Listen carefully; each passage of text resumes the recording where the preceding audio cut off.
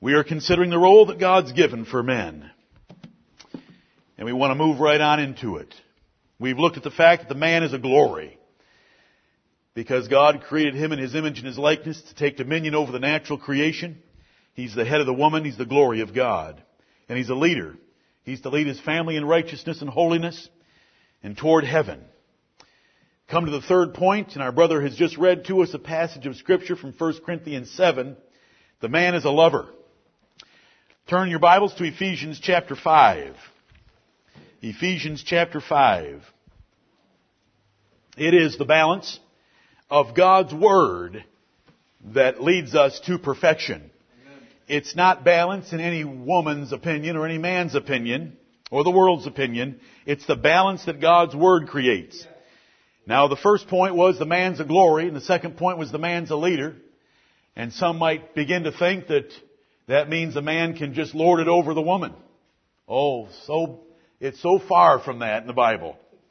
Look at how the Bible arranges itself in Ephesians chapter 5. It addresses the wives first in verse 22, because without submission you can't have a marriage. You can have a marriage without love. It's not a good marriage. But you can't have a marriage at all without submission. It starts with wives. Wives, submit yourselves unto your own husbands as unto the Lord in verse 22. And it tells the woman that her husband is her head in verse 23, just like Christ is the head of the church. And He's the Savior of the body. There's some comfort for her. Then it tells her in verse 24 that just like the church is subject unto Christ, so wives ought to be to their own husbands in everything. This is the word of the Lord. This is the only way that marriage works right.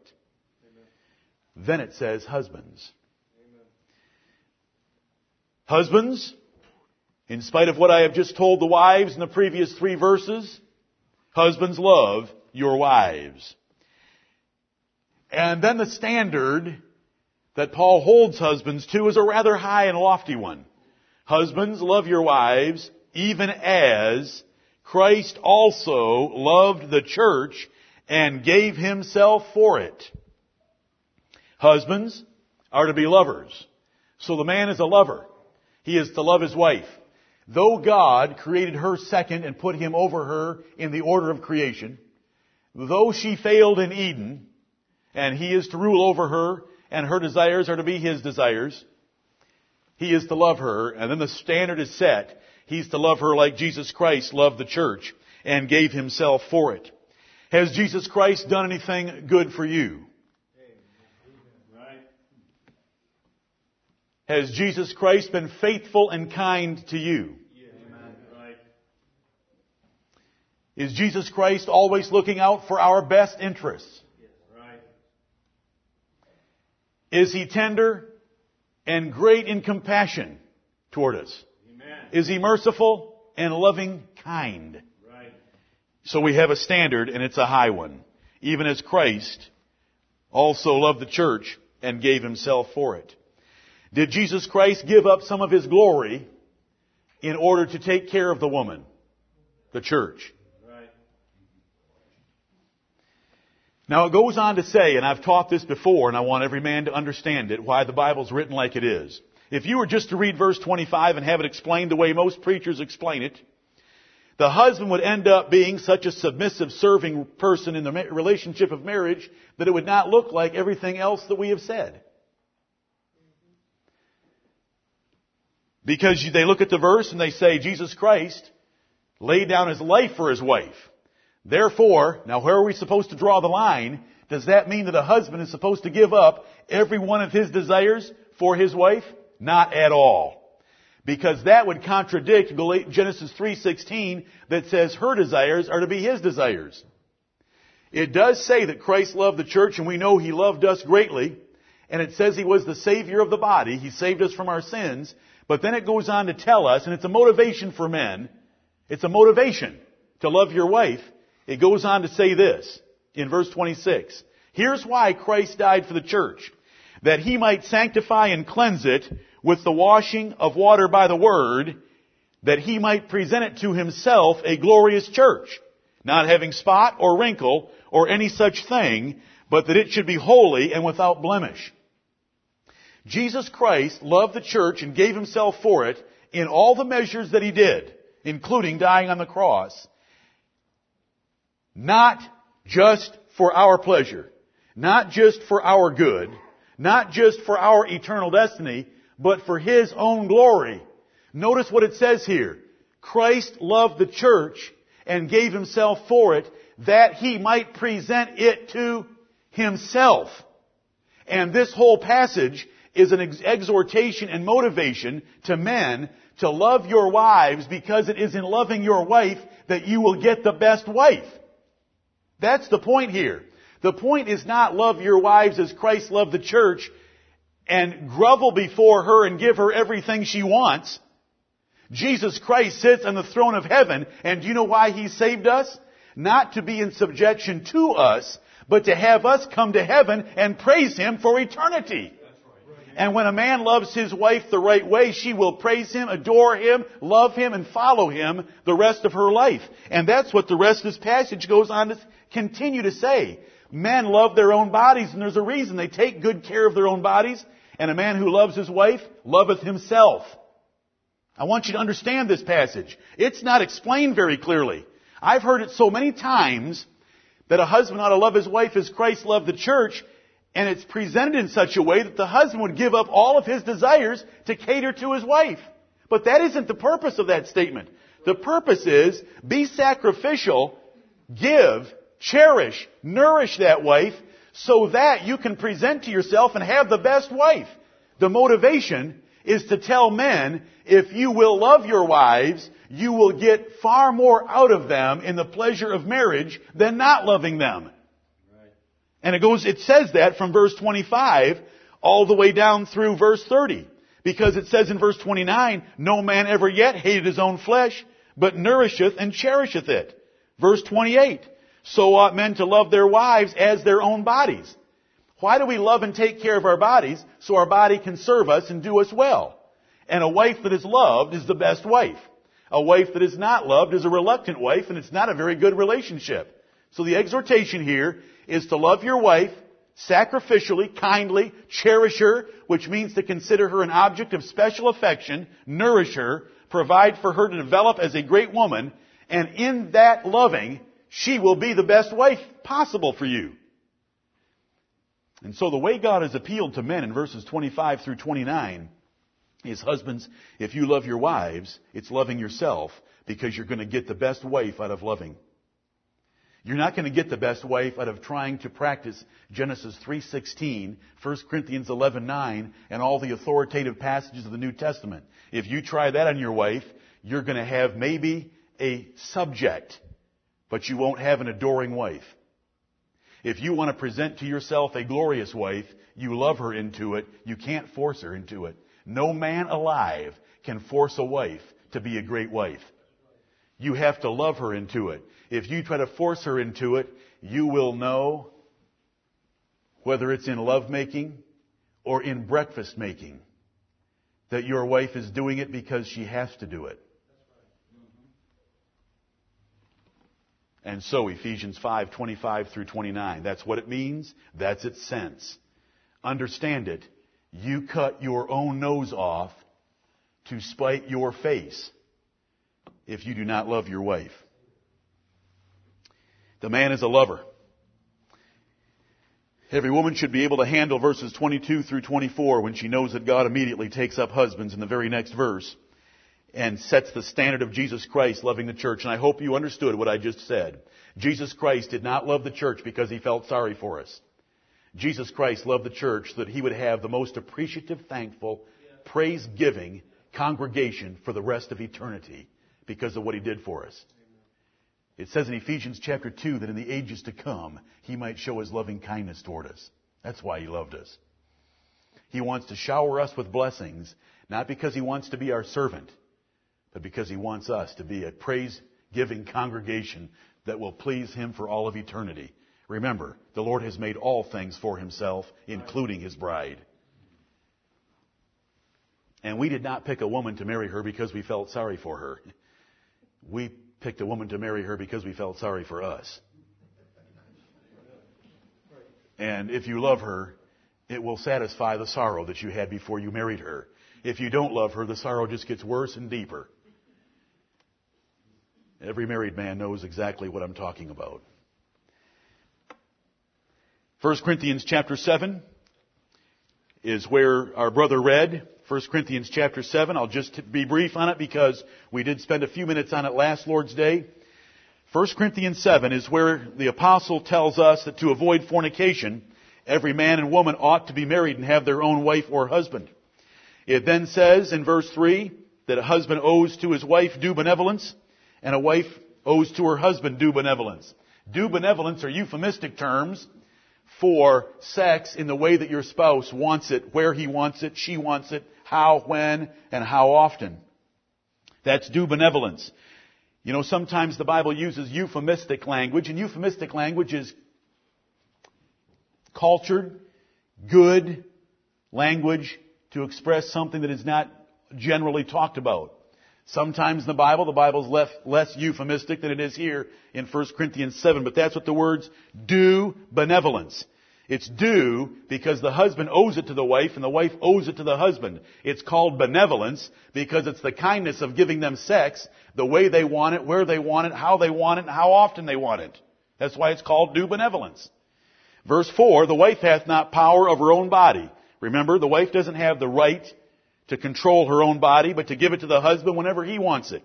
And likewise, the husband doesn't have power of his own body, but to give it to the wife in the way she wants it when she wants it. Verse 5, defraud ye not one the other. Don't interrupt those rules that I just presented unless you're going to do it by consent. That means both of you agree, and you're going to give yourselves to fasting and prayer. Then come together quickly again, lest Satan tempt you for not having that regular due benevolence. But I want to come back to verse 3 because the point is the man is a lover. Let the husband render unto the wife due benevolence. Now look who the Lord puts first. The husband owes the wife. You know, it's a man who's not very learned about women. And it's a selfish man that would think that sex was only made for the man. Because here we have the plain word of God that tells us, let the husband, here's a commandment for husbands to be the lovers of their wives sexually. Let the husband render, let him give the due benevolence that that wife wants. He's a lover, and this is the word of God, and this is what it says about it. And it puts the woman's rights and needs first in this particular verse in the order that the apostle listed it. You say, does the order in the Bible matter? You bet it matters. Don't you remember from Genesis chapter 2 that the apostle could say the man was first formed, then Eve? And he was able to draw from that. We're able to draw from this by seeing the woman is not neglected. But the point is not for the women today, the point's for the men. The man is a glory, the man is a leader, the man is a lover. You say, I thought my wife was just supposed to make love to me whenever I wanted it. Well, that's part of it. That's half the equation. And you're supposed to make love to your wife whenever she wants it. Where, how, and how often. This is the word of the Lord. Let it sink into both of your ears. You should have one for your duties toward her, and you should have one for her duties towards you. You can teach the whole word, and I'm going to preach the whole word, but it addresses us both. So all the men were to be lovers as well. You know, when you look in the book of the Song of Solomon, and every man wishes that his wife would read the Song of Solomon once a month. She does other things every month. She could read the Song of Solomon every month. And I'm not speaking for all men. I'm speaking in a generality. For those of you that don't think that way, I'm sorry for you. But every man wishes that his wife would read the Song of Solomon because he reads the Song of Solomon and he sees this aggressive, erotic woman. But men, if you want your wife to read the Song of Solomon and be the aggressive, erotic woman, why don't you be the aggressive, erotic man that the Song of Solomon describes? Right. If you go into the Song of Solomon, you're not just going to find an aggressive, erotic woman, but a very erotic man. A man who loves his wife and praises her and draws out of her what she gives to him. He comes after her. Listen, she's the one that's stopping anyone from entering the room because her husband is such a great lover. That's in the Song of Solomon. Make sure that we do not slant the Word of God to protect selfish interests, but we preach the whole counsel. There is a loving man in the Song of Solomon that is more important to the whole book occurring than the woman.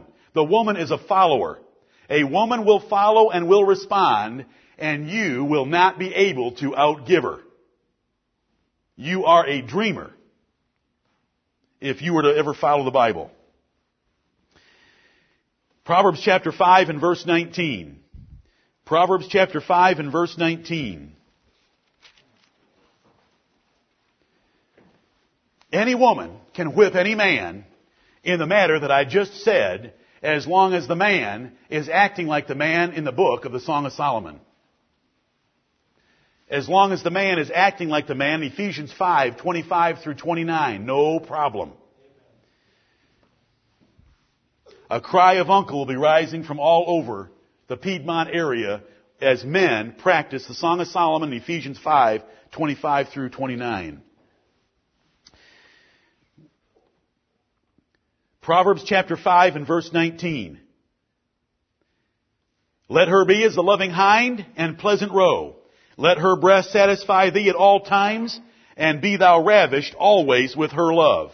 Men, this is a commandment to you and to me, and notice all the commands in the verse. Let her be. That is not describing something, that's commanding something. That's an order. That's something you can choose to do. Let her be as the loving hind and pleasant roe. A beautiful little species of deer that were kept for pets and that were considered very tender and delicate. As anybody who's seen a small deer understands, let her be as the loving hind and pleasant roe. Treat her very specially. This is not describing something. This is an imperative verb. Let her be. Men, love is a choice. Your wife is as beautiful as you choose to let her be. Your wife's lovemaking is as good as you choose to let it be. Your wife's breasts are enough if you choose to let that be. Look at the let be's here. These are commands for men. Let her be as the loving hind and pleasant roe. Let her breast satisfy thee at all times. And be thou ravished always with her love. Her lovemaking, her companionship, her friendship, it's all a choice. The man's a lover. And this is how a man's a lover and is a contented lover. A contented husband. Not a frustrated, discontented, eyes in every place husband. It's a choice. It's a command. Do it. Right. Proverbs 5:19. The man's a lover.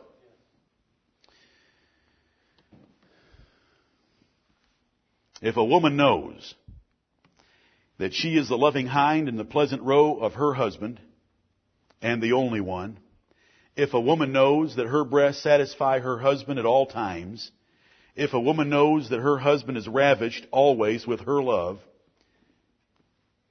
he's a happy man. Enough. The man is a teacher. Turn to Ephesians chapter 6. Ephesians chapter 6. Can the wicked even get benefits if they hear the Word of God and practice some of these sections? Yeah. Absolutely. This is the wisdom of the universe. Yeah. But to a child of God who practices it all, near heaven on earth can be obtained, no matter circumstances, because your heart will be so blessed. We cheat ourselves when we cheat and compromise on the Word of God. Right.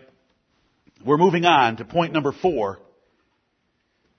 Ephesians chapter 6 and verse 4, we want to look at the fact that the man is a teacher. The man's a glory, the man's a leader, the man's a lover, the man is a teacher. Ephesians 6:4, and ye fathers, I want you to know that God knows the word parents, and God knows the word mothers. And ye fathers, provoke not your children to wrath, but bring them up in the nurture and admonition of the Lord. Here fathers are told to provide the instruction and the training that the Lord would want for all of a man's children. That's what nurture and admonition is. The instruction, the warning, advice, the good counsel, the teaching that the Lord would want a young man to have, a young woman to have. Fathers are to be the primary teacher. Now this is again where I get a little upset, because our generation and our society, it's the mother taking the children to Sunday school. It's the mother being the spiritual or religious leader in most homes, but that is not what the Bible teaches. Amen. The Bible teaches fathers. Fathers! Right. The Lord knows the other words. Fathers, provoke not your children to wrath. Don't be angry. Don't be a browbeater. Don't be overbearing. Don't be too critical. Don't provoke your children to wrath. But, as opposed to that approach to life, bring them up in the nurture and admonition of the Lord. Give them the support, the instruction, the training, and the discipleship of following the Lord in the way that He would want you to do it. That is being a teacher right there. The man is a teacher. Of course, as I mentioned last Sunday, the woman can have a subordinate role under the man and have her own laws and rules to give children. But that isn't the emphasis. The emphasis in God's Word is upon fathers doing it. And a woman loves a man who teaches her children and spends time with her children. Men, I'll tell you another secret. I already told you one secret in my second point that you might need to go home and pull a dictionary on, but I'll tell you a second one. You love a woman's children. If you want, the fastest way to a woman's soul is to love her children. When a woman sees a man sitting down and taking the time to carefully, lovingly, patiently instruct children that a woman gave birth to, kindly, gently, patiently, remembering their frame that they're just little children, she loves that man. Because that man is taking care of the children she's brought into this earth. And she has a bond to them no man can fully understand. And I'm just telling you a secret. The fastest way to a woman's heart is love those children. Well, it's not the fastest. The fastest way is Ephesians 5:25 through 29. But it's the second fastest way. When a woman gets to sit by and see a husband lovingly take care of a child's problems and give them instruction, patiently, kindly, did some study on it, it opens his heart to them, can apologize, can confess his own shortcomings, can use his own experiences, loves that child, promises that child to always take care of it. When a woman sees that being done for her young that she's brought into this world, she'll love that man. Let that man be short, impatient, yell, curse, blast, throw, beat. And if your wife submits, it's only because I'm your pastor.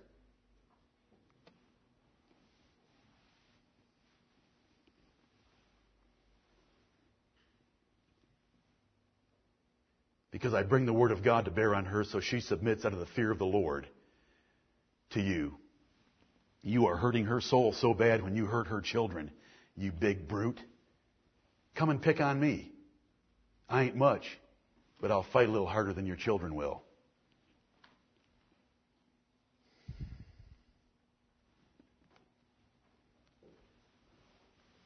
The man's a teacher, and he's a gentle and a kind and a gracious teacher, because he knows the balance of mercy and truth. Do you know what the Bible says David was like in leading Israel? Did he lead by force? There was no man that could have commanded the hearts of all the men in that nation than David. But David did not lead by force. David led by example and mercy.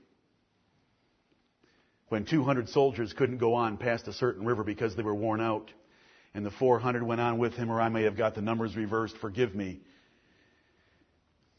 When he came back, he said, we're going to divvy up all the spoil of this war, even to those that couldn't make it all the way with us. Do you remember that, Mercy? Amen. The rest of them wanted to stone him on the spot. They couldn't stand such a kind man. But he made it a law in Israel. He was merciful. He led by mercy. Right. The man's a teacher. It doesn't take that much. It doesn't. Recently, I spoke to you from Matthew chapter 25, and I told you about the return on a talent. The way you turn 5 talents into 10 talents is not overnight. It's not in a month. It's not in a year. It's over a long period of time with a little bit of interest every day. There's wisdom in that. It's a little bit. Don't ever be overwhelmed or intimidated. You're a fearful man when you do that. You're a rebellious man. It's just a little bit every day, but it's a little bit done right. It's a little bit done according to the Word of God. It's a little bit done. Just do a little bit every day. Every moment that you think about what a big thing you ought to do to be a great father, you are cheating your family because it is too much and you will fail by falling short of your goal. I'm an expert at it. I know how to set goals high. I know how to set goals so high you can't achieve them. Don't do it.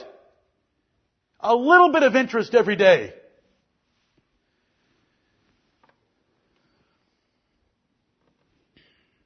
The man's a teacher. It only takes a little bit every day. And brethren, when women become the teachers, children, families, churches, and society are perverted and turned upside down. It's not the way it ought to be. A woman is not capable of being a teacher. She does not see the world the right way to be a teacher. God said that. She's to be taught at home. If a woman has any questions, she's got a husband at home that can answer them. 1 Corinthians 14. A man has the right view of the world. He doesn't have an emotional, sentimental, deceived, turned upside down, motherly view of it. He's got a manly, God-oriented view of it. He's not worrying about the poor little child's scab. He's worrying about the child's soul and the future as a man. It's a terrible travesty when women become teachers. Men are to be the teachers. This is what the Bible says. It's always been that way, and that is the emphasis throughout the Bible. Turn to Deuteronomy chapter 6. Deuteronomy 6. Let's not even go there. Go to Psalm 34. I'm running out of time. I have to keep moving. You had a passage read to you by Brother Matthew from Joel chapter 1, and it was addressed to the men of Israel. The men of Israel. To teach the fathers. Have we heard from our fathers? We must teach our children that they can teach their children and they another generation to come. 4 generations of a family are maintained by the men, teaching the men below them and the children the fear of the Lord. It's men that are the teachers. And I want to emphasize that in the homes. If you're not teaching your children, what in the world are you alive for? We have to be teachers. It's so much easier just to provide a paycheck. It's so much easier just to show up. It's so much easier to sit at the dinner table and not do anything. But we must teach them, and even if it's just a little bit every day over time will take 5 talents and turn it into 10. To put it in common terms, it'll take 10,000 and turn it into 20,000. A little bit done every day. Psalm 34 and verse 11 is David, and he says these words, "Come, ye children, hearken unto me, I will teach you the fear of the Lord." It's not mama, it's not grandmama that does the teaching. It's fathers. Come, my children, I'll teach you the fear of the Lord. Can you imagine the stories David could tell? My children, I was once out keeping the sheep, and a lion appeared. It must have been 700 pounds. I had heard it roaring. They had told me that roar could be heard 5 to 8 miles in the night. I had heard it roaring before, but it came upon me. It looked like it was 700 pounds. I was only 170 at the time. But I called in the name of the Lord, and I ran to meet it. And we had a little wrestling match, and I tore its beard off. I tore its beard off, and I choked the life out of it with my own bare hands. The Lord was with me, children. Come here. Do you want to hear another story? Oh, who wouldn't have liked to have heard those stories? The next one, you know what the next one was about, don't you? A bear. Then a 9-foot 9-inch basketball player. Goliath. 9 feet 9 inches tall. Come here, my children. I will teach you the fear of the Lord. Don't go to mama. Do you know what most dads do? Go to mama if you want to ask a question about church. Go to mom if you want to ask a question about the Bible. No, I want you. I'll teach you the fear of the Lord.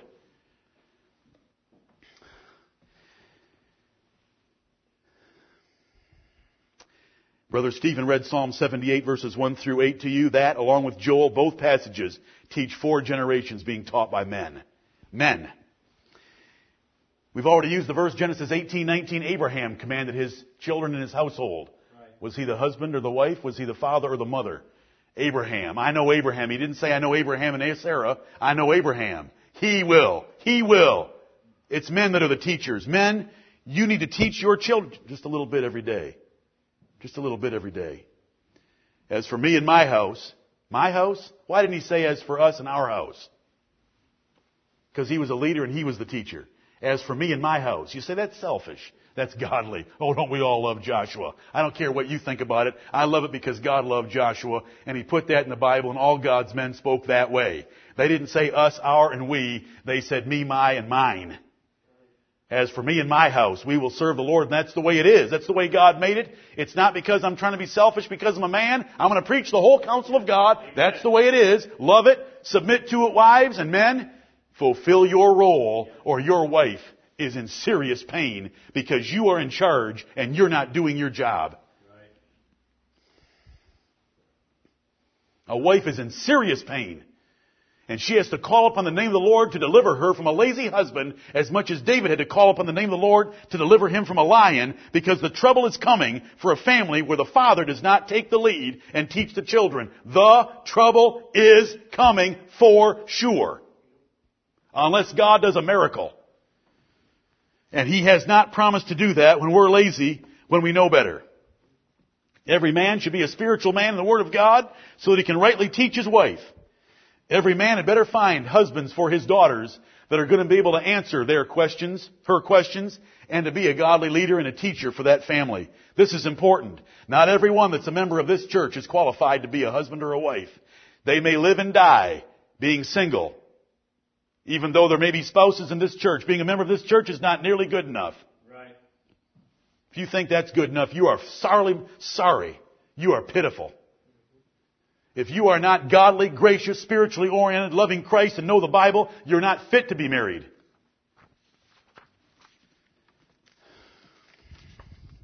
The man's a teacher. The man's a protector. Why do I even want to look at it? Except to give you this point. The man's a protector. It tells us that men weren't to leave their house for the first year of marriage because they were to stay at home and cheer up their wife that they had taken. But after that 1 year was over, they could go off to war, they could go off to business, but they are to be the providers. We're dealing with protectors at the moment. I read about Abraham. When Lot, his nephew, was taken captive, he armed 318 of his trained servants, and I would say that's a pretty good protector. He had 318 trained servants at home, and he was able to go and pursue that band and defeat 4 kings and deliver his nephew and all their possessions again. With the Lord's blessing, but he had the means at his disposal because he was a protector. But brethren, I want to remind you that you're the protector of the spiritual interests of your family, and that's more important than you protecting them from the boogeyman. Right. It's protecting their souls. A wise man knows that evil communications corrupt good manners. That's a man who's a protector. He reads 1 Corinthians 15:33, the Lord gets a hold of him. He reads the words, be not deceived. Evil communications corrupt good manners. And he makes decisions about the music his family can listen to, the television they can watch, and all the other influences of the media, the schooling, the friends, the neighborhood, all the other things that can influence a child. He protects his family from that corruption that will ruin his children. A godly man protects his children by only letting them marry in the Lord and marrying to godly, virtuous, spiritual spouses. Just like Abraham did for Isaac. Just like 1 Corinthians chapter 7 says, it gives a man the protecting authority that he can keep his daughter single if he chooses to. 1 Corinthians 7:36 through 38. He protects his vulnerable wife by not letting her listen to preachers in his absence. There is no need for a wife to sit at home and listen to tapes and search the internet to learn spiritually and try to grow past her husband. That is a corruption of God's order. She's already proven that she is not a godly woman by the fact that she has time to turn the knob on. Because if she was practicing what I preached last Sunday, she wouldn't have time to sit down, take her cup of tea, and listen to the radio while her husband's working. Nowhere in the Bible is that taught. If a wife wants to learn anything at home, it doesn't say, turn on the radio and listen for Jimmy. It says, ask your husband when he gets home from work. Right. Every woman that I have ever seen do that is twisted. All you have to do is talk to her for a few minutes, and she's twisted because she has not had a man filter the doctrine that she is being fed, and she has become a silly woman taken advantage of by creeps that creep into houses, and that is what 2 Timothy 3:6 and 7 tells us. They creep into houses and lead captive silly women laden with sins. The man's a protector. He protects his family from all these different things. He protects them from bad marriages. He protects them from bad influences. He protects his own wife. He protects them from school. When he makes a schooling choice, he realizes he has to put forth greater or less effort to protect them from the undermining influences of whatever schooling choice he makes. The man's a provider. He's charged with business. He's supposed to stay at home for that first year, but the Bible tells us that the man is a provider, which means he needs to have a life before he has a wife. In Proverbs chapter 24 and verse 27, it tells a man to establish his work in the field, then build your house. There's an order for things, and it's a common sense order, but the Bible reminds us of it. The Bible says this about men. If a man provide not for his own house, he has denied the faith and is worse than an infidel. If a man does not provide for his family, he's denied the faith and is worse than an infidel. 1 Timothy chapter 5. A good man is such a provider that he's laying up money for his children and grandchildren. Proverbs 13:22 tells a good man leaves an inheritance for his children and his children's children. That's the word of the Lord. It's not mine, it's the Lord's. You can take that up with him. You know, this idea of driving around with a bumper sticker on your car saying, I'm enjoying my children's inheritance, that person can laugh about that through eternity in hell. Because God said they should be leaving something for their children. And if godly families left something for their children and grandchildren and did it just for a few generations, would those godly families be better off? Yes. Wouldn't that be wonderful? If your parents end up infirmed and without anything, it is your job to take care of them. 1 Timothy chapter 5. But that's not God's order for things. Parents should have already provided for themselves and leaving something to their children.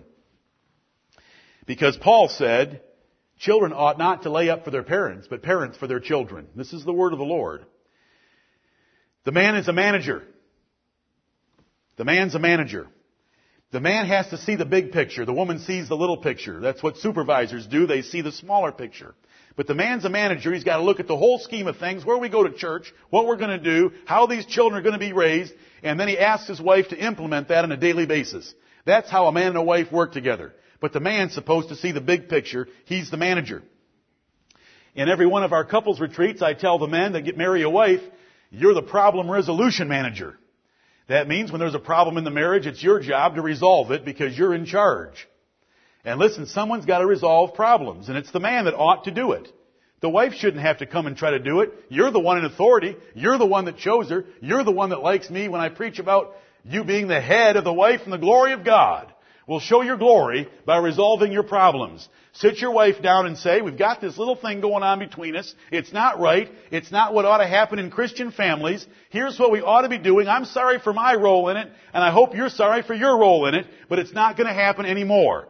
Is that clear? Are we settled on that? Aren't we excited that we're now going to serve the Lord without that little thing between us? Right. That's problem resolution management.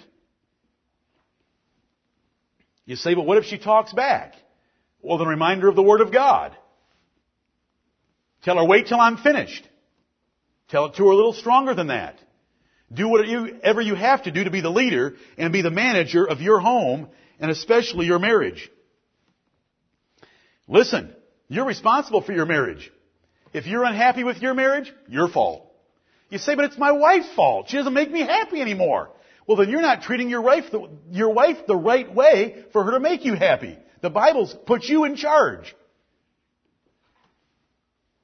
You resolve the problems. You correct what's wrong, what's lacking. It is an axiom. That means a fundamental and basic law that cannot be overthrown. It is an axiom of life that dysfunctional problems in any home or any life can always be traced back to a man. Every time one of you call me with some problem in immediate, extended families, it is so easy to sit down on a piece of paper and trace it back to some man that didn't do his job. I never trace it back to a woman.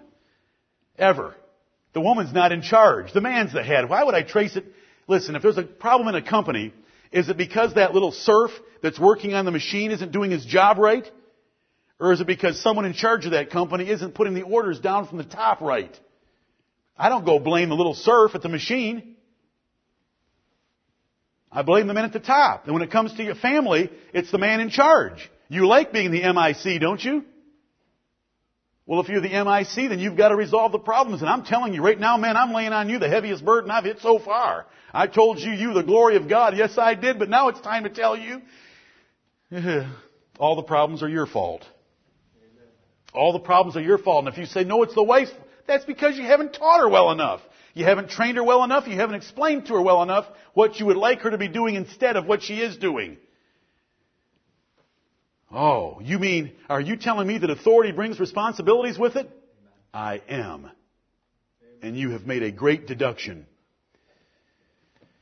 The Bible tells men to dwell with their weaker vessel wife according to knowledge and honor. He's a manager. He understands that his wife is going to have some shortcomings. He lives with her in a way that he doesn't get bitter. Colossians 3:19. Husbands, love your wives and be not bitter against them. If he can't manage his wife, then he needs to get help, and we'll get her managed. One way or another, she can be managed. When John the Baptist came restoring relationships, he went right after the fathers because they're the ones in charge of a family. Brethren, let's be managers and manage our families for their happiness. Right. The glory of God, the furtherance of the truth, and the adorning of the doctrine of Jesus Christ. The man's a judge. The man can make better judgments than the wife. He has a longer term perspective, and he knows men, and a woman doesn't know men at all. And I'm especially thinking right now of the spouses that your children marry. Make sure that you are exercising your authority as a judge in that family. Isaac told Jacob who he could and could not marry. Don't you dare marry anyone in this land. You go home and get one of our relatives. He was such a judge, as I told you already from Numbers chapter 30, that God would allow a man to disannul a vow that a woman might make to the Lord himself. Jacob on his deathbed, what a judge he was, wasn't he? Jacob on his deathbed had his 12 sons standing around him, and he went through them one by one. And he told them what they had done in their lives and told them that it was going to affect their families forever. He was a judge. You all need to make good judges. Mercy and truth. You want a simple rule? Mercy and truth. Right. Mercy and truth. Don't ever exalt one over the other. Balance them both. The Word of God will teach you that if you'll read it. The man's a priest. Don't get shaken that I'm calling a man a priest. A priest is an intercessor between someone and God. Men are priests. We believe in a patriarchal society. We believe in a patriarchal Bible. We believe that fathers lead families spiritually. And I'm not using the priest in a literal sense. I'm just using it to get your attention. A godly man is a priest. He's the head of the woman. He's under Christ. He's between Christ and the woman when it comes to their practical working out of their relationship with each other in the world. He leads about a sister, which is a euphemism for a marriage. He instructs his wife at home. If she has any questions, she's to come home and ask her husband. He's a priest. He answers her questions, and she obtains the law of God at his mouth, if he knows his Bible. Genesis chapter 35, I love this priest. Genesis chapter 35. This priest is Jacob.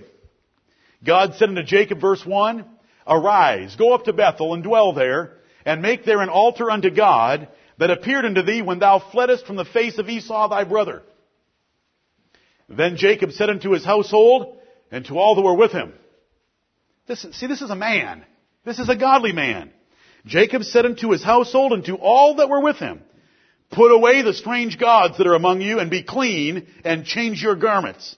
And let us arise, now it's plural, let us arise and go up to Bethel, and I will make there an altar unto God, who answered me in the day of my distress, and was with me in the way which I went. And they gave unto Jacob all the strange gods, and they all went and had a family worship service, but Jacob led it because the relationship with God was between God and Jacob. I have already taught enough that no one should have any questions at all in your mind, because I taught very plainly last Sunday that a woman ought to have, should have, and needs to have her personal relationship with God. But I will tell you something. You had better keep your husband in a close relationship with God for the benefit of your family. Because it's men's relationship with God that bless a family, or that family will end sooner than it otherwise should. He's the primary teacher, as we've already seen. It's great patriarchs like Noah and Abraham that ought to be our examples. When I say priest, I'm thinking of a man like Job. And it's not that a woman can't do this, but the Bible wants men to do it. God wants men to do it. Do you remember Job? The Bible tells us in Job chapter 1 and verse 5 what a godly, you know how I'm using the word priest, a spiritual leader of his family. Whenever his children would have a birthday party, and it was a big family, and they had lots of money, you know it was a pretty big party. When his children would have a birthday party, what did Job do early the next morning? He would rise up early and offer a sacrifice and beg God to forgive them, that perchance in the levity of the party, they might have cursed God in their hearts. Right. This did Job continually. What a man! That's what I mean by being a priest. When was the last time you prayed intercessorily for your family? When did you ask God to have mercy upon your family? Right. As the head of that family. Your wife, your children, their spouses. Job 1 is a beautiful, beautiful example for us. May we be like that. When I look in the Bible, I see God singling out 5 men. Since I can't remember them right now, can you help me remember these 5 men that were intercessors? They are listed as great men whom God spared large numbers of people because of their faithfulness. Daniel, Moses, Samuel, Job, Noah. There's the 5. 5 great men. If you go through any one of their lives, you will realize that either families, cities, or nations were spared the judgment of God because of the righteousness of one of those 5 men. And God can spare a family for the righteousness of a man.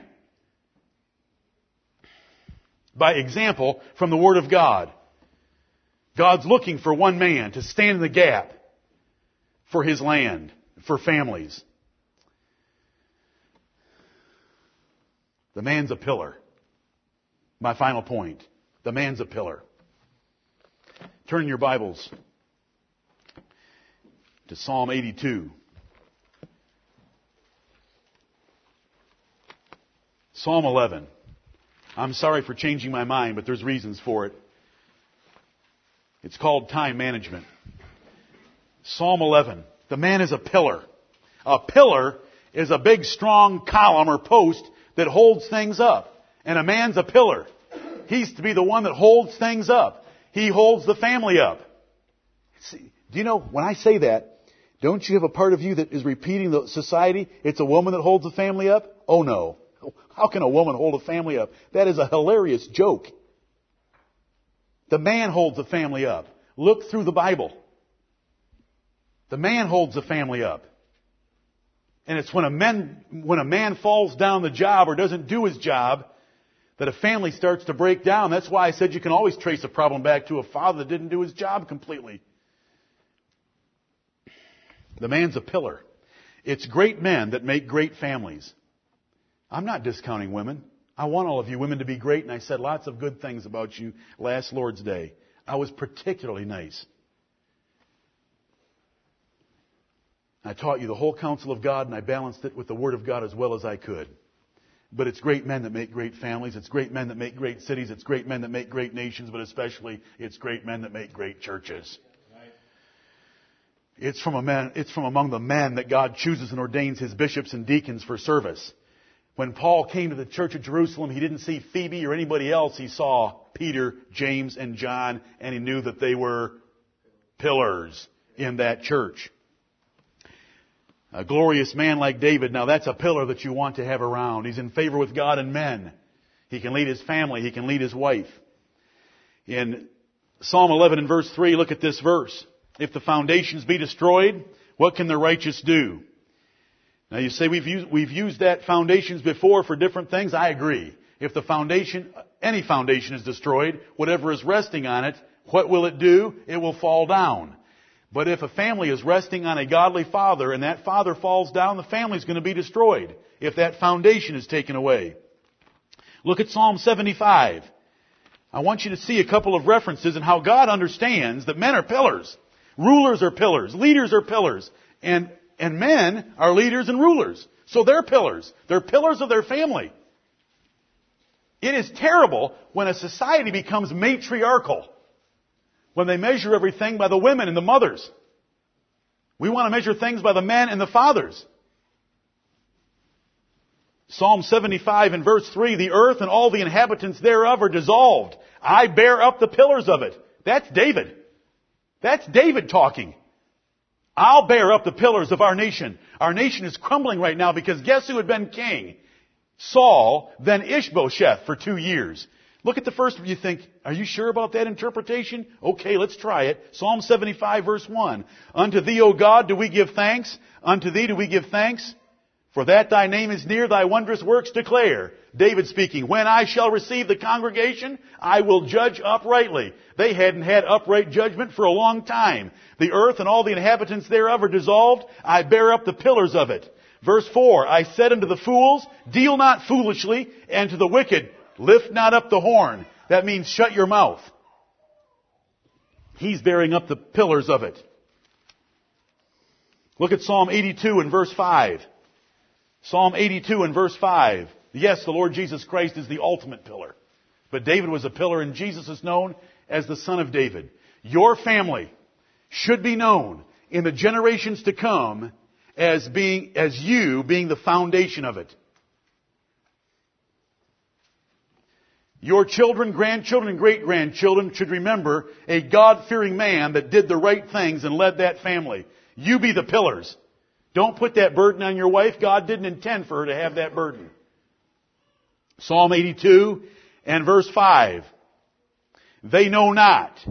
Let me start with verse 1 so you know what we're talking about. God standeth in the congregation of the mighty. He judgeth among the gods. Who are the gods? The rulers. God judges among the rulers. Verse 5, they know not, neither will they understand. They walk on in darkness. All the foundations of the earth are out of course. Those foundations there are the pillars of godly leadership. And the whole earth is trembling because of this. And he's referring, of course, to Israel.